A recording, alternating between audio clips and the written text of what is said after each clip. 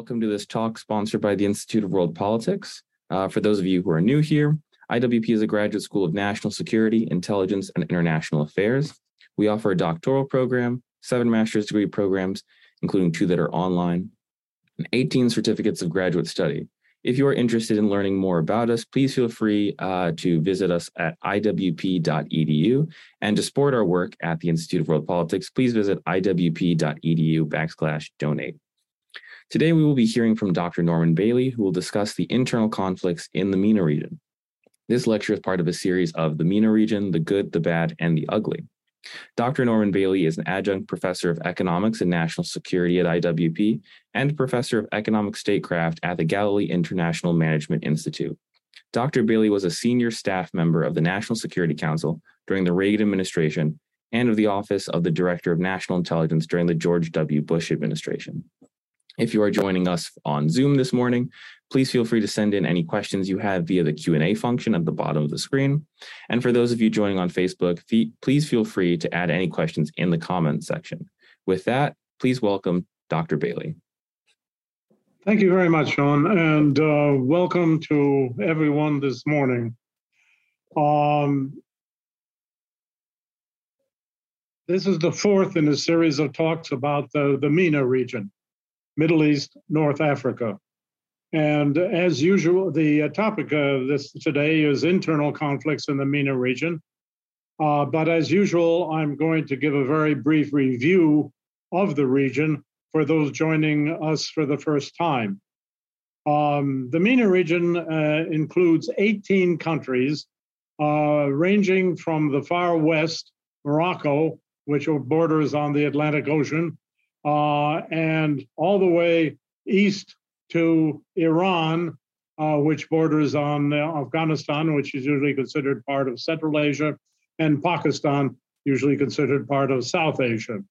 There are 18 countries in the MENA region, and as far as ethnic groups are concerned, the majority of the population of these 18 countries is Arab. However, there are very large numbers of ethnic Turks and of ethnic Persians, about 80 million Turks, a little more than that probably, and about 45 million Persians, ethnic Persians. The rest are basically Arabs, except for about 7 million Jews in Israel. These are the groups that have their own countries. There are large ethnic groups that have no country of their own. The Kurds, who exist in Iran, Turkey, Syria, and Iraq, and the Berbers, the original inhabitants of North Africa when the Arabs conquered it and pushed them into the desert regions, the southern regions of North Africa, what is usually referred to as the Maghreb. Religiously, the great majority of the people of the MENA region are Muslim. There are about 10 million Christians in Egypt, about 7 million Jews in Israel. But when I say that the great majority of the inhabitants are Muslim, we have to keep in mind, because it's extremely significant, that they are divided between the Sunni Muslims and the Shia Muslims. These are 2 branches of Islam that are antagonistic towards each other. Each one considers the other to be heretical. So that when you say that the vast majority of the population of these 18 countries are Muslim, you have to remember that they are divided into 2 very major sects of Islam. Then there are also minor groups such as the Druze, who have their own religion, and others. The Jews in Israel, of course, and the Christians, as I mentioned, mostly in Egypt. Secondly, I always talk about, before I go into my primary topic, talk about events that have happened since we last met in July. This month, the most significant event that happened in the MENA region was the armed conflict earlier this month, 2.5-day conflict between the terrorist organization Palestinian Islamic Jihad, operating out of Gaza, and the Israeli Defense Forces. In 2.5 days, Islamic Jihad launched more than 1,000 rockets against Israel. The result of the conflict, which ended up in a ceasefire, which was brokered by Egypt, was entirely in favor of the Israeli Defense Forces. First of all, there was a superb intelligence which pinpointed the leadership of Islamic Jihad, and then the follow-up by the army in eliminating or arresting the leadership. And secondly, the defense the defense missile forces of Israel intercepted almost 100%, to be specific, 97% of the rockets that were aimed correctly at inhabited areas of Israel. They identified those that were going to fall in Gaza itself, and those that were directed towards uninhabited desert areas of Israel, and didn't bother intercepting those. But those that were going to land in inhabited areas of Israel, almost 100% were intercepted by what is called the Iron Dome system. This is very significant because it means that the missile defense technology is greatly improving, and this has significance for all countries in the world, not just for Israel or the countries in the Middle East, but for all countries in the world. And besides that, it will be supplemented in future by a laser defense system, which will, in meaning that instead of having to fire one anti-missile missile to intercept an incoming missile, a laser gun can be fired many times, and it will make the country that has this kind of defensive system almost invulnerable to a rocket or missile attack. And that, of course, is extremely significant. Okay. Some general considerations with reference to the internal conflicts in the MENA region. And these conflicts are centered in the four failed states and in North Africa, the Middle East, and the one that is on the borderline of being a failed state.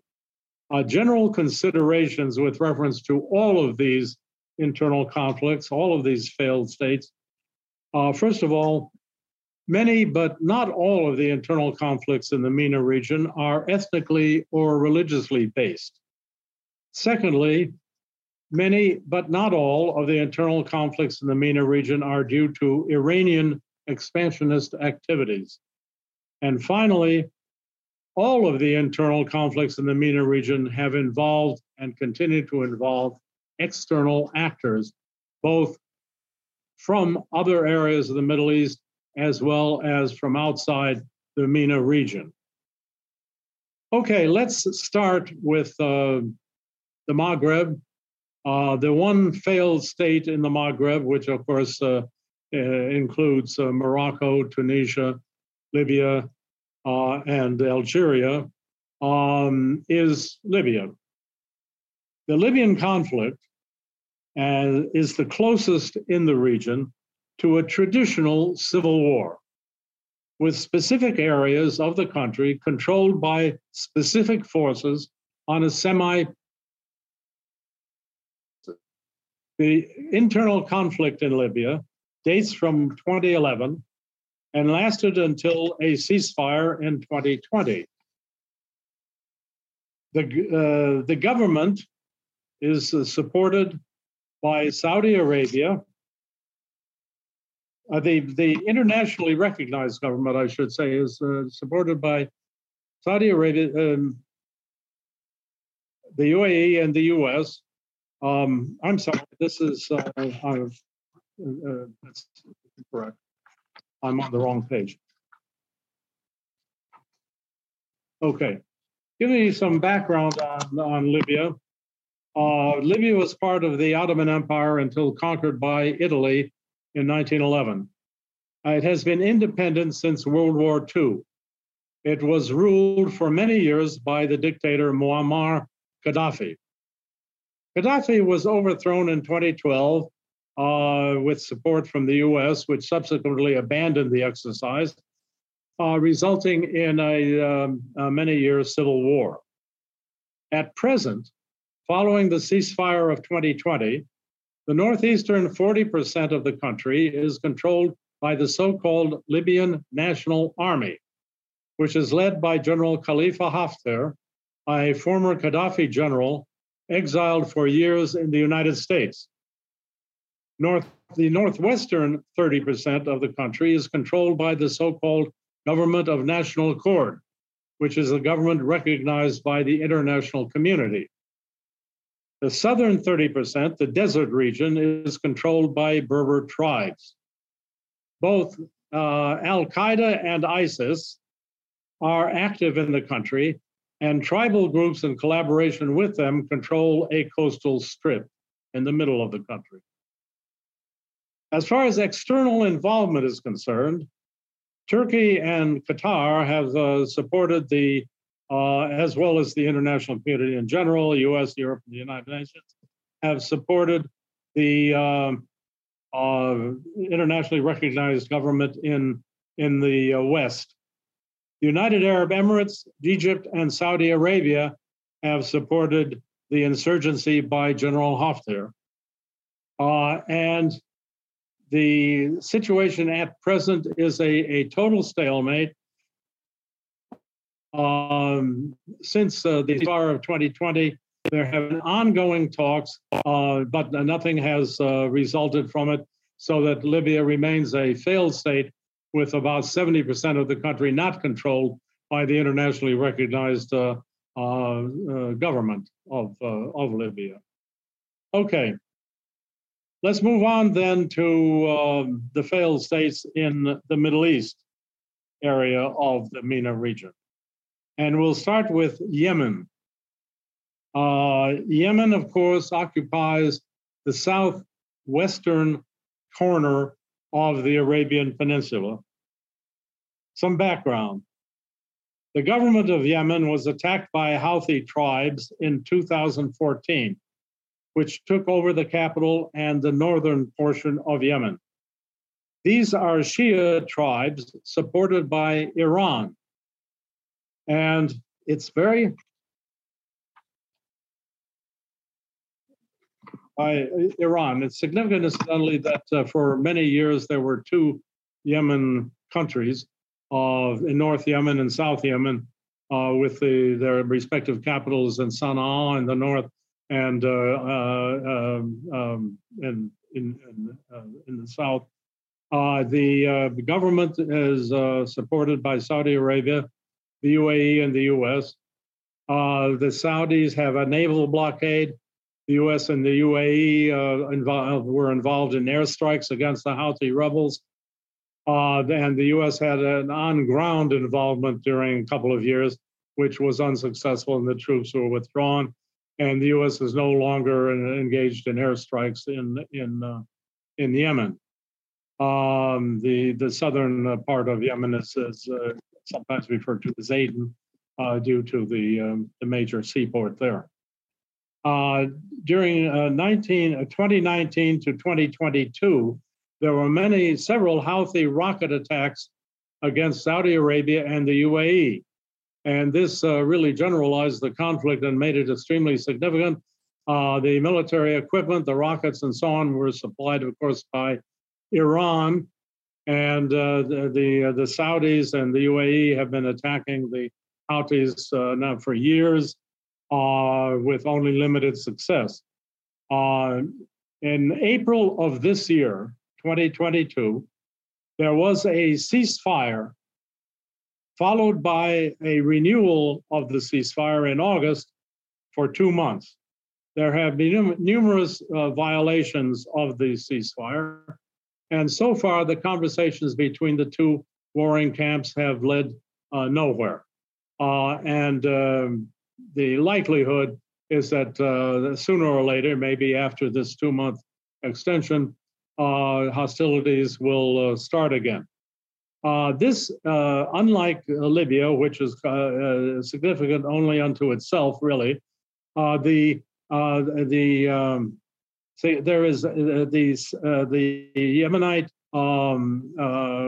failed state situation. The civil war in Yemen is extremely significant from the geopolitical standpoint because it enables Iran to outflank the Sunni countries of the Arabian Peninsula, and this and diverts their attention from the confrontation with Iran itself and the northern arc of Iranian influence to the southwest, and that, of course, is very significant for both the Iranians and for the Sunni countries that are opposed, as well as Israel, to the attempt by Iran to extend its control and influence in the Middle East.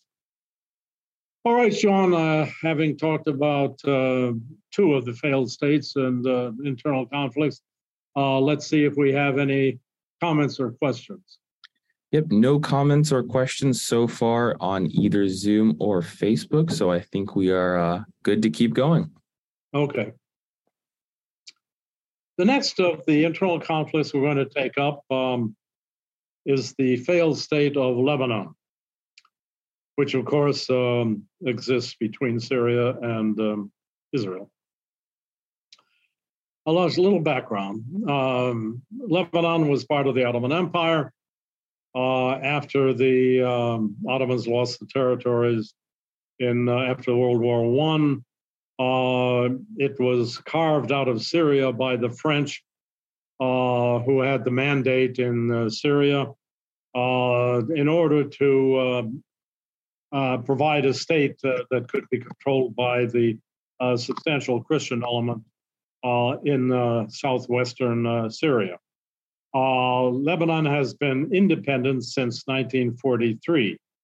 The country is divided ethnically and religiously between a Sunni population, a Shia population, a Christian population, and a Druze population. The history of Lebanon is a tragic one. There have been numerous coups and continuous unrest, followed by a 29-year occupation by Syria between 1976 and 2005. Since the Syrians evacuated Lebanon, the country has gone through various coups and this group trying to form a government, that group trying to form a government. A lot of not just political but armed conflict between Christian militias, Sunni militias, and Shia militias. The current situation in Lebanon is that there is a desperate economic crisis, including water and electricity shortages, and an inability to form a government, even though there was an election. Actually, there was a president was elected by the parliament, but there has been no government formed since then.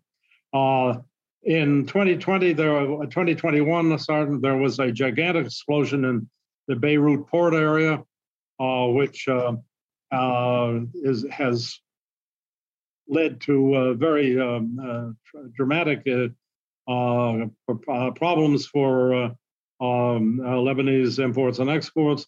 And the country is actually controlled by a terrorist group. This is the group, the Shiite terrorist group, Hezbollah. And Hezbollah is backed by Iran. It is and is also active besides Lebanon. Also, Hezbollah is active in southern Syria. The Iranians have supplied Hezbollah with thousands of rockets and guided missiles, and it is definitely a threat to Israel. Israel has invaded Lebanon during since it became independent twice. There is a current standoff between Hezbollah on the one side and Israel on the other side. We see that the Israeli defense capabilities are very great, but as was demonstrated in the recent conflict between Islamic Jihad and in Gaza and Israel, nevertheless, Hezbollah has many more rockets than Islamic Jihad or even Hamas, the governing the terrorist group in Gaza, and it would be a very serious problem for Israel if Hezbollah was to attack Israel, firing off thousands of rockets a day. The current situation is one of stalemate, and as far as the civil government is concerned, the Lebanese army is outgunned and outnumbered by Hezbollah, despite the fact that it continues to get support from Western Europe, from Europe and United States. But it really cannot challenge Hezbollah. Now, in the recent elections, Hezbollah actually lost support. And this, of course, is one of the reasons that it has been impossible to form a government, because Hezbollah simply will not permit anti-Hezbollah or non-Hezbollah parties to form a government. Lebanon is the westernmost section of the Iranian arc of control and influence, which spreads through Iraq and Syria to Lebanon. And this is extremely significant. All of the failed states and the one which is on the verge of a failed state are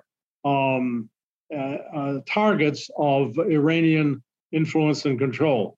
And it can be said that three of the four are entirely under the control of Iran. The Lebanese do nothing that the Iranians don't want them to do. The Yemenites are the same, and the same is true of Syria, which we're going to discuss next. Okay, Syria. Background here, part of the Ottoman Empire until the end of World War I. It was a French mandate and became independent following World War II. It was joined with Egypt for a while in what was called the United Arab Republic, and that collapsed and fell apart. And it occupied Lebanon, as we saw, for almost 3 decades, finally abandoning the country in 2005. Syria has been a father-son dictatorship since 1970. This is one of the longest-running dictatorships anywhere in the world. Following the so-called Arab Spring in 2011, there was a good deal of civil unrest against the current president, Bashar al-Assad, and it was followed by civil war. So it was a civil war of all against all. The terrorist organizations of Al-Qaeda, ISIS, and Hezbollah are all active in Syria, and control parts of the country. The ISIS at one time, of course, created its caliphate, which was included parts of Syria. That was overthrown, but ISIS is still active. The Sunni tribes in Syria, which is majority Shiite, the Sunni tribes in Syria have their own militias, the government forces, of course, and there is a very large Kurdish population in eastern Syria, and they have their military forces. So this civil war has been going on now since 2012 and shows no signs of coming to an end. There have been between 600 and 700,000 deaths, military and civilian, as a result of this civil war, and millions have been displaced both internally and externally.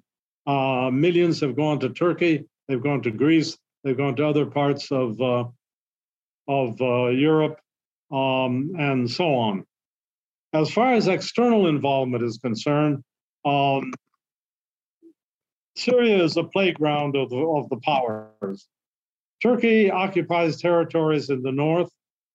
It is concerned about the Kurdish threat in the east and cooperation between the Kurds of Syria and Iraq with the Kurds of eastern Turkey, who are hostile to the Turkish government, and constantly is involved in occupying and invading various parts of Syria.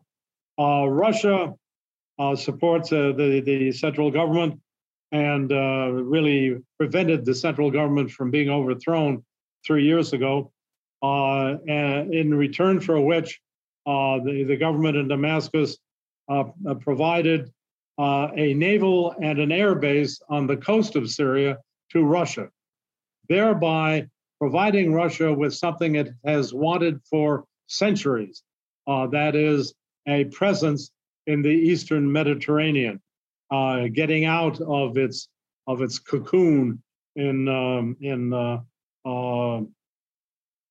Eastern Europe, Asia, and down as far as the Black Sea, but never being able to get beyond that. So the Russians are there in force.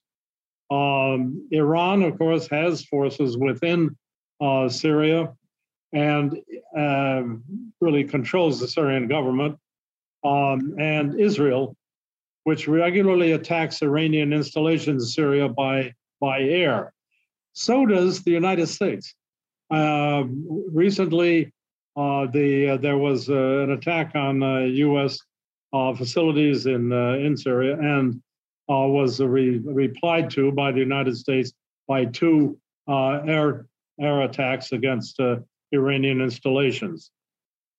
So the current situation in Syria, the center and south of the country are controlled by Assad, by the Assad government, and by Hezbollah.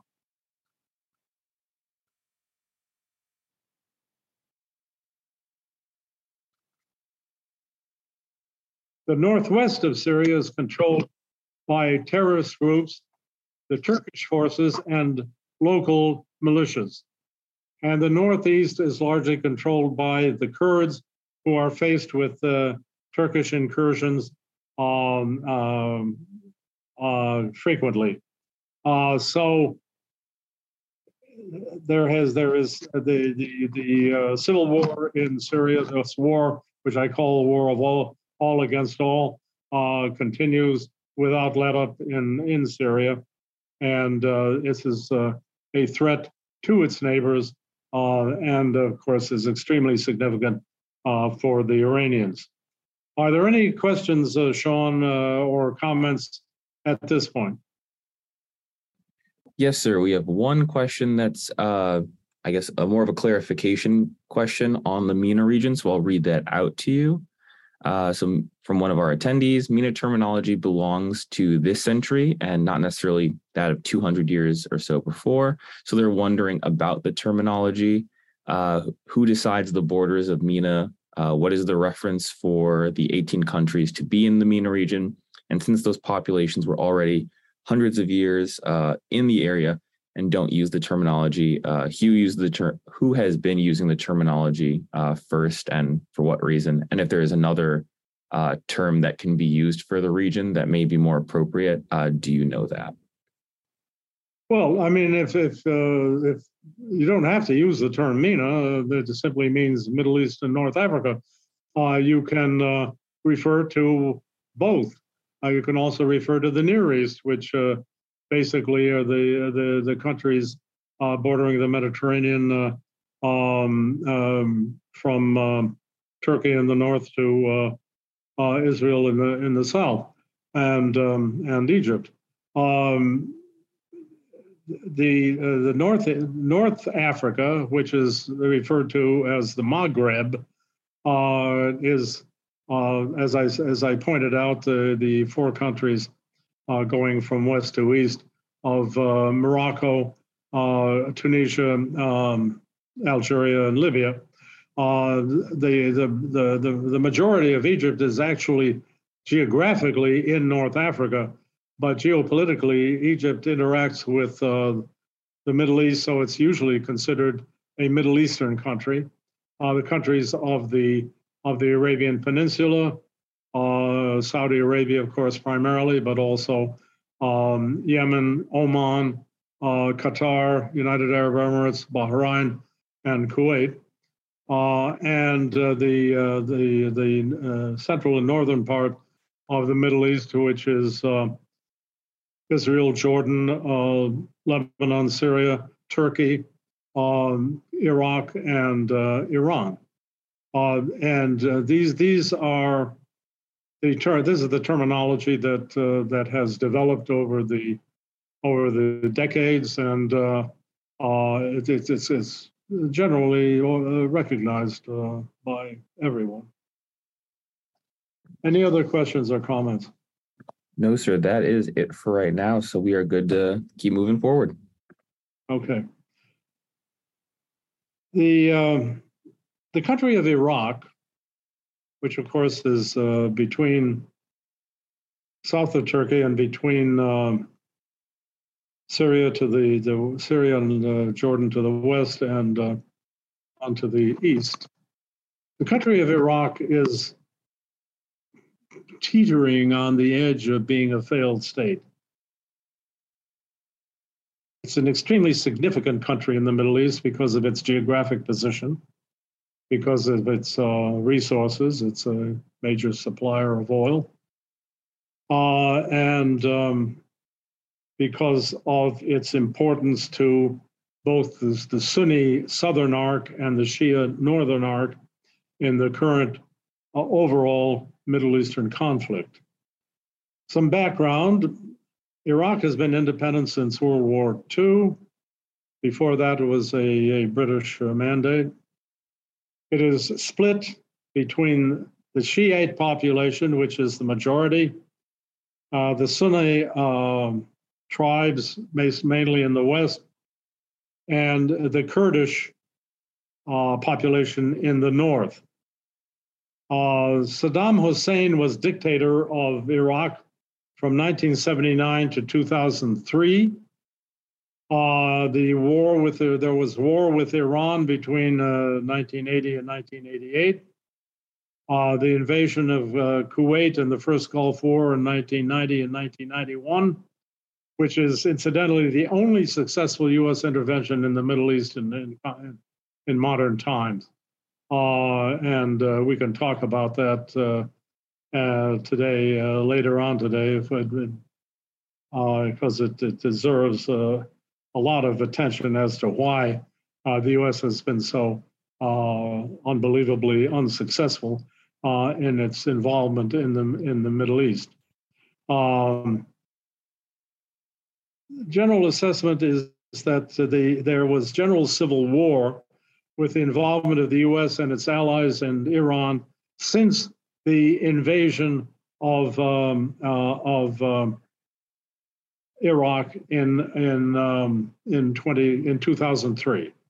Iraq was invaded in 2003 by the United States following the 9/11 attacks and after the invasion and overthrow of the Taliban government in Afghanistan, because incorrect assessment that Iraq had weapons of mass destruction and was working on a nuclear arsenal. This was wrong. It was incorrect. Ever since he was thoroughly neutralized, Saddam had actually been quite a good boy. But President George W. Bush was determined from the very beginning to overthrow Saddam because Saddam had at one point threatened to assassinate his father. So the CIA complacently announced that there were weapons of mass destruction in Iraq, and it was trying to develop a nuclear capacity, even though the Israeli Air Force had destroyed their one attempt to do so, as well as a similar Syrian attempt to do so. And the U.S. invaded along with some other countries and overthrew Saddam, eventually found him and killed him. It has been involved ever since. It's been spending tens of billions of dollars and hundreds of thousands of lives, basically not for very little. The general civil war has continued. The developments have included a Kurdish autonomous area in the north, which is a significant development, which is under constant attack by Turkish and Iranian forces, because both Turkey and Iran have large Kurdish populations, and they're very afraid that the Kurds, their Kurds, are going to try to join the Kurds of Iraq and the de facto autonomous Kurds of eastern Syria to form a large Kurdish country. So they're not at all interested in the Kurdish autonomous region of northern Iraq being a success, and they are constantly harassing that government in that area. There were elections last year in Iraq, but they have not been able to form a government after the elections. There is a Shia leader who is anti-Iran, named Muqtada al-Sadr, and his very large Shia movement won the elections, that is, they have a plurality, but they refused to form a government. This is something that is really puzzling, and it's hard to explain. But the fact is that the only forces within the parliament who could form a government won't do so, and you have also the pro-Iranian Shiite militias, the government forces, which are both Shia and Sunni, and the Kurdish forces in the north. Iran and the U.S., Saudi Arabia, the United Arab Emirates, and Turkey are all very much involved in Iraq. Iran, of course, is interested in increasing its influence in Iraq, which is already substantial, in order to complete the northern Shia arc of control and influence through Iraq, Syria, and into Lebanon, and then Yemen outflanking the Sunni southern arc of the Middle East. The U.S., which has run hot and cold, but has been involved in Iraq ever since the invasion in 2003. The Saudis, who support the anti-Iranian forces, particularly the Sunni tribes of Western Iraq, and the UAE, which also supports the Sunni tribes.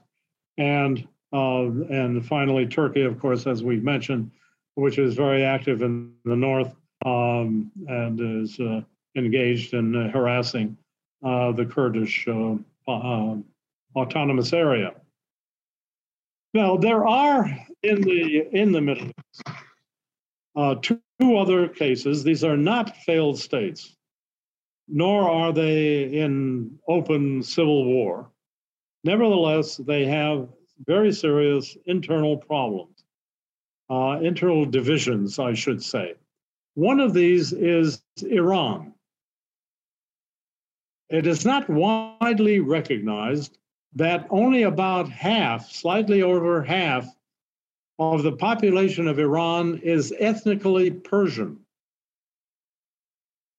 The rest of the Iranian population is Azeri, which is a Turkish group, which has its own country in what used to be the Soviet Union, Azerbaijan, a large Kurdish population, a substantial Arab population on the shore of the Gulf of the Persian Gulf, and particularly in an area of large oil production in Iran, and the Baluchis, who are also a Turkic people in the southeastern corner of Iran, who spread out over into Pakistan. Now, the Kurds, the Arabs, and the Baluchis, not so much the Azeris, but the Kurds, the Arabs, and the Baluchis have been in open dissonance with the Iranian government ever since the Ayatollahs took over in 1979. And there are constant incidents going on all the time, which is a major problem for the Iranian government. It should also be said that in the ethnically Persian part of the population, there is a very large segment that dislikes the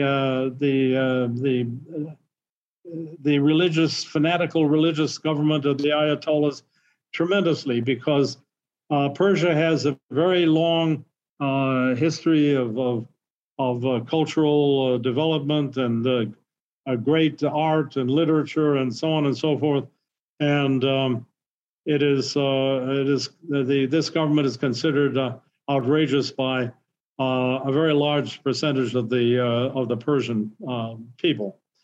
So the Ayatollahs are really on a knife's edge pretty much all the time.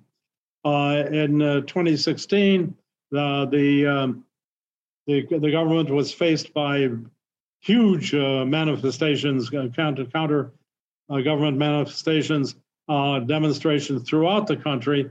And if it had gotten any external support, it might very well have gotten the support of the army as opposed to Revolutionary Guard. And it's quite possible that the government of the Ayatollahs could have been overthrown at that time. But they were abandoned by everybody, and the Revolutionary Guard succeeded in putting down the uprising. About 2 years later, the army tried to stage a coup. You have to realize that in Iran there are two armed forces: the regular army, Navy, and Air Force, and the Revolutionary Guard with its own Navy and Air Force. The Revolutionary Guard is larger than the Revolutionary Guard Air Force and Navy are larger than the regular Air Force and Navy.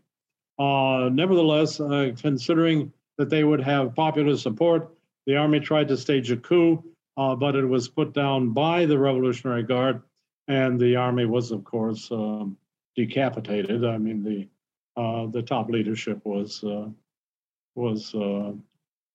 eliminated. But this is something that is not given sufficient attention by the Western countries. That the Iranian government is not solidly in control of the country. And there are constantly demonstrations throughout Iran because of the bad economic situation, partially due to bad management, but also to international sanctions against the Iranian regime. And this is something that needs to be given full attention. Of course, there is the possibility of the United States bailing out Iran because the Biden administration is bound and determined to come to a new so-called deal with the Iranian government. It's entirely impossible to understand the reasoning behind this, but they are determined to do so. They may succeed, they may not succeed. If they do succeed, this will provide Iran not only with reduction or elimination of sanctions, but also with large quantities of money, just as happened after the deal, the first deal. Okay, the second situation is that of Turkey. There is a very large Kurdish population in eastern Turkey. The Kurds are not Turks. They are of a different ethnic group completely. They have never had their own independent country. There are millions of them, but estimates vary, but there's between 14 and 20 million Kurds around the world, and they are centered not only in Turkey, but in, as we mentioned before, in eastern Syria, northern Iraq, and western Iran. So this is constantly a problem for the Turkish government, any Turkish government. And it is behind a lot of the Turkish activities in the Middle East to try to prevent any kind of serious Kurdish uprising and so on. This is something also that needs to be kept in mind. Okay, an overall assessment of the situation with reference to internal conflicts and civil wars and failed states in the MENA region. Libya is on its own. It has no greater significance than the Libyan situation itself. It obviously is of concern to the countries that border on it, namely Tunisia, Algeria, and Egypt. The Tunisians and the Algerians, by and large, have supported the internationally recognized government in the West. Egypt has supported the Haftar insurgency in the East, but it's a localized situation. It has no geopolitical significance beyond the local area. Yemen, Lebanon, Syria, and Iraq are a completely different situation. The geopolitical significance of those four failed states, or in the case of Iraq, close to failed states, is very great. First of all, because of the Iranian Shia and Saudi Arabian Sunni, Saudi Arabian Egypt, a Gulf state coalition in the southern arc, and the Shia coalition through Iran, Iraq, Syria, and Lebanon in the northern arc, which is a major confrontation. And at this point, a very important development, of course, which we've already discussed in this series of talks, is the fact that several of the Sunni states have recognized Israel and have brought Israel in as an ally in the southern arc, the southern anti-Iran, anti-Shia arc.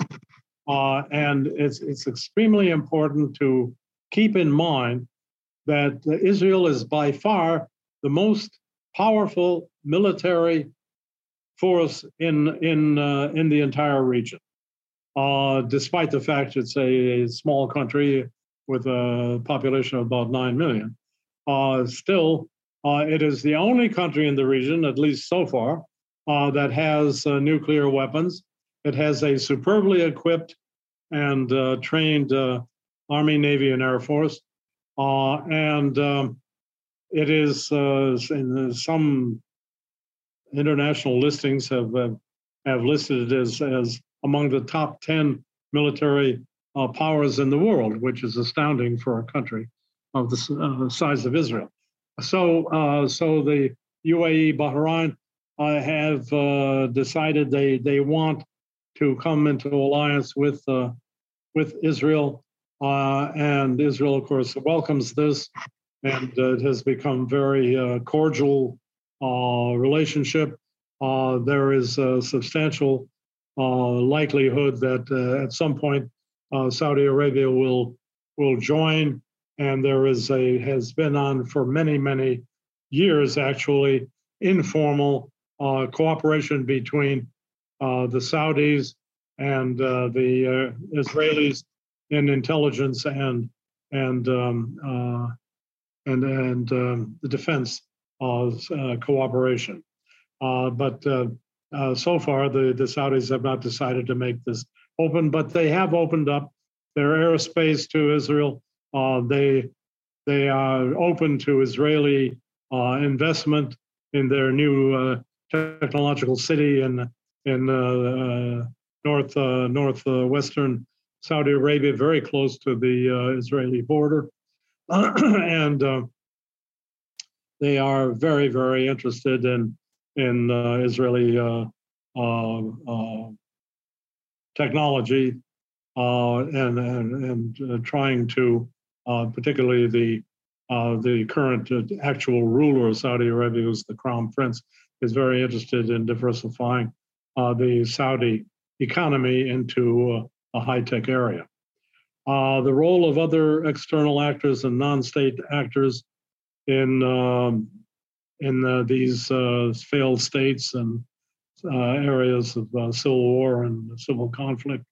We've already mentioned the involvement of ISIS and Al-Qaeda. Recently, the leader of Al-Qaeda was killed by an American drone strike. These things are okay, but I mean, there are always other people who step into the position. ISIS and Al-Qaeda are active throughout the Middle East, and not just North Africa, but also in sub-Saharan Africa. They are very active in the entire Middle East African region, not just North Africa, all of Africa, and so on. Russia, of course, has been very active, particularly in establishing an air and naval presence in the Eastern Mediterranean. They have an agreement, an informal agreement with Israel, where they won't interfere with Israeli attacks on Iranian installations in Syria, and the Russians and the Turks really saved the Syrian government about 2 years ago when it was on the verge of total collapse.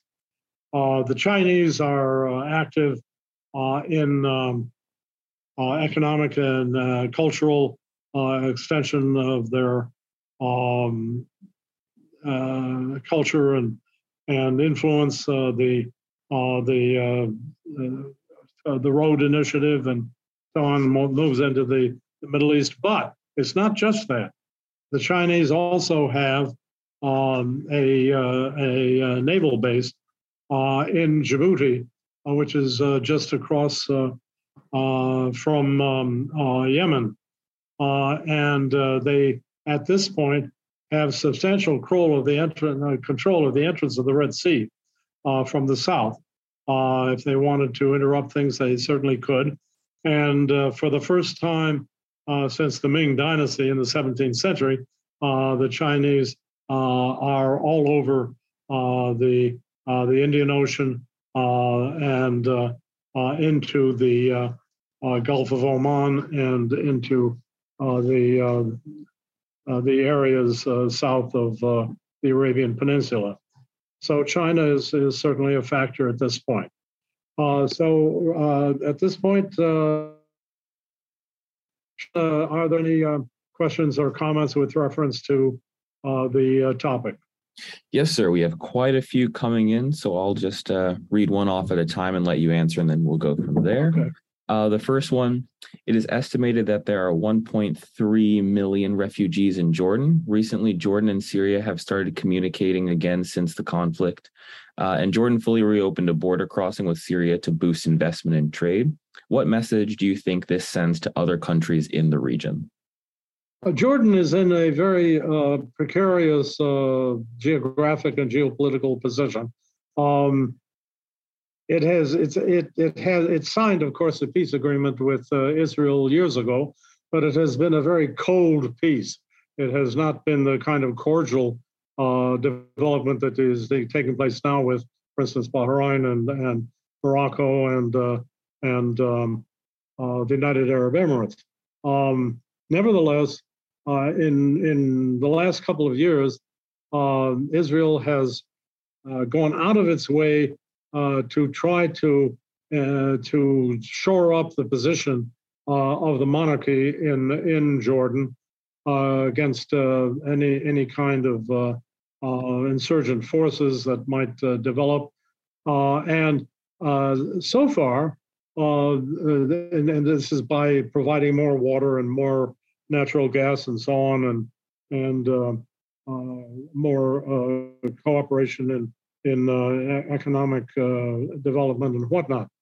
So far, Jordan has been able to maintain its independent position in the Middle East under very difficult circumstances, but it's something that needs to be followed very closely because obviously, given its very central position between Saudi Arabia, Israel, Syria, and Iraq, it is any kind of movement in Jordan towards a civil war or insurgency or any kind of failed state situation would be extremely serious for all of the surrounding countries. The next question we have is, why is Syria such a desirable country? Since the Roman Republic and the times of Marius and Sulla, this territory has been a scene, of eternal conflicts. Well, it's primarily because the Syrian area is so completely divided among sectarian groups. The Shiites, the Sunni, the Druze, the Christians, and God knows there are many different Christian groups and so forth. So that the Syrian area, which includes Lebanon, has for centuries been a center of conflict, and since the collapse of the Ottoman Empire, of course, all of this has emerged. And the extremely long dictatorship of the Assads was the only thing that sort of kept the country together through the iron fist, so to speak, until the Assad government was attacked in 2013, and it's been in civil war ever since. And as I mentioned a couple of years ago, was on the verge of collapse. Next question we have is, what dilemmas or opportunities does the U.S. face in Iraq with Muqtada al-Sadr winning? Well, the this is a question which requires a much more serious and extended discussion than we have time for now. The U.S. record in the Middle East in the last 25 years is really awful, and that runs through Republican administrations, Democratic administrations. It's ever since really George W. Bush. And one government after another has bumbled around in the Middle East and been generally unsuccessful in what it's been doing. And but this requires a much deeper analysis than we have time for now. Unfortunately, it's certainly an excellent question. Next question we had is from one of our audience members that wants to get your view on how and when Lebanon could get stabilized. Oh boy.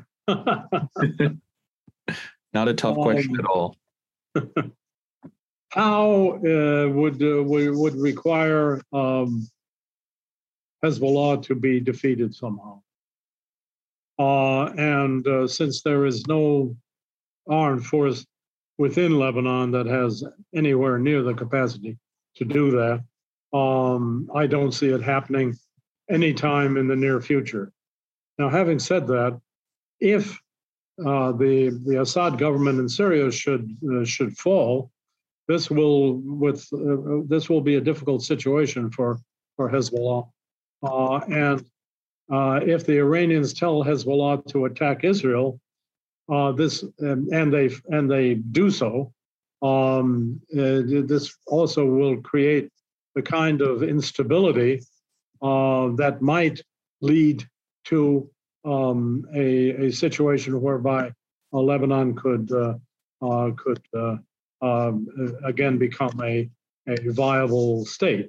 But that would only be after a great deal of destruction in the country, and I'm not at all optimistic as to the future of Lebanon. Next question is, Crown Prince Hussein of Jordan is currently engaged to the daughter of a wealthy Saudi businessman. What can that mean for the future of Jordan and the region, as the future queen of Jordan will be from Saudi Arabia? Well, we've already discussed Jordan in general terms. The Saudi situation at this point is extremely interesting.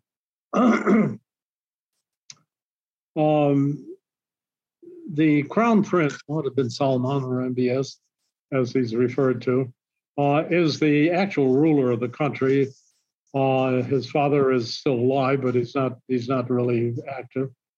And the Crown Prince is extremely interested in bringing Saudi Arabia into the modern world. First of all, by diversifying its economy, by getting into high tech in a major way with this whole new technological city in the northwest of Saudi Arabia, and limited reforms. Now, the reforms are important when it comes to the position of women in Saudi Arabia. They're very important in that respect. In terms of political reforms, not so much. I mean, Saudi Arabia is still definitely a dictatorship. But what happens in Saudi Arabia is as important as what happens in Egypt, in Iran, in Turkey, and in Israel, which are the other truly significant countries of the Middle East. We have two more questions, and both are regarding Saudi Arabia, but I'll ask each one separately. The first one is Saudi Arabia on track with the Vision 2030 blueprint, and what are the highlights and roadblocks of that? Yeah, we just discussed that. and they are on track. And Mohammed bin Salman is not someone to be underestimated. He's an iron-willed person, and if President Biden hadn't made such a hash of his trip to Saudi, we might be farther along in a rapprochement between Saudi Arabia and Israel at this point. But it was a disaster, his trip to Saudi Arabia. But we discussed that last time. Yes, Saudis are very important. What happens there is extremely significant, and they are working hand in glove with the Emiratis and the Egyptians with reference to all kinds of anti-Iranian activities. The last question that we have is, do you think that Saudi Arabia is waiting on Washington to push the Palestinian issue with Israel? No, not at all. Saudis are mapping their own path towards rapprochement with Israel, and they'll do it at their own pace. They decide it's important to do so, and as the U.S. makes one mistake after another over a period of decades in the Middle East, its influence, frankly, declines. It's much less influential now in the Middle East than it was 20 years ago. Well, seeing there are no more questions, I think we are wrapping up this event. So thank you, Dr. Bailey, for joining us again. Thank you, and thank everybody who attended. Of course, yes. And thank you for everybody again, echoing that sentiment. Thank you for everybody that attended both on the Zoom and on Facebook. And this is the 4th out of the 6th installment of the MENA series. So we do have 2 more this year. So please join us for those in the next 2 months. If you are interested in learning anything more about IWP, feel free to join or check us out at iwp.edu. And like mentioned earlier, if you'd like to give a gift to IWP or donate, please visit iwp.edu/donate. Thank you, everybody. And thank you again, Dr. Bailey. Thank you.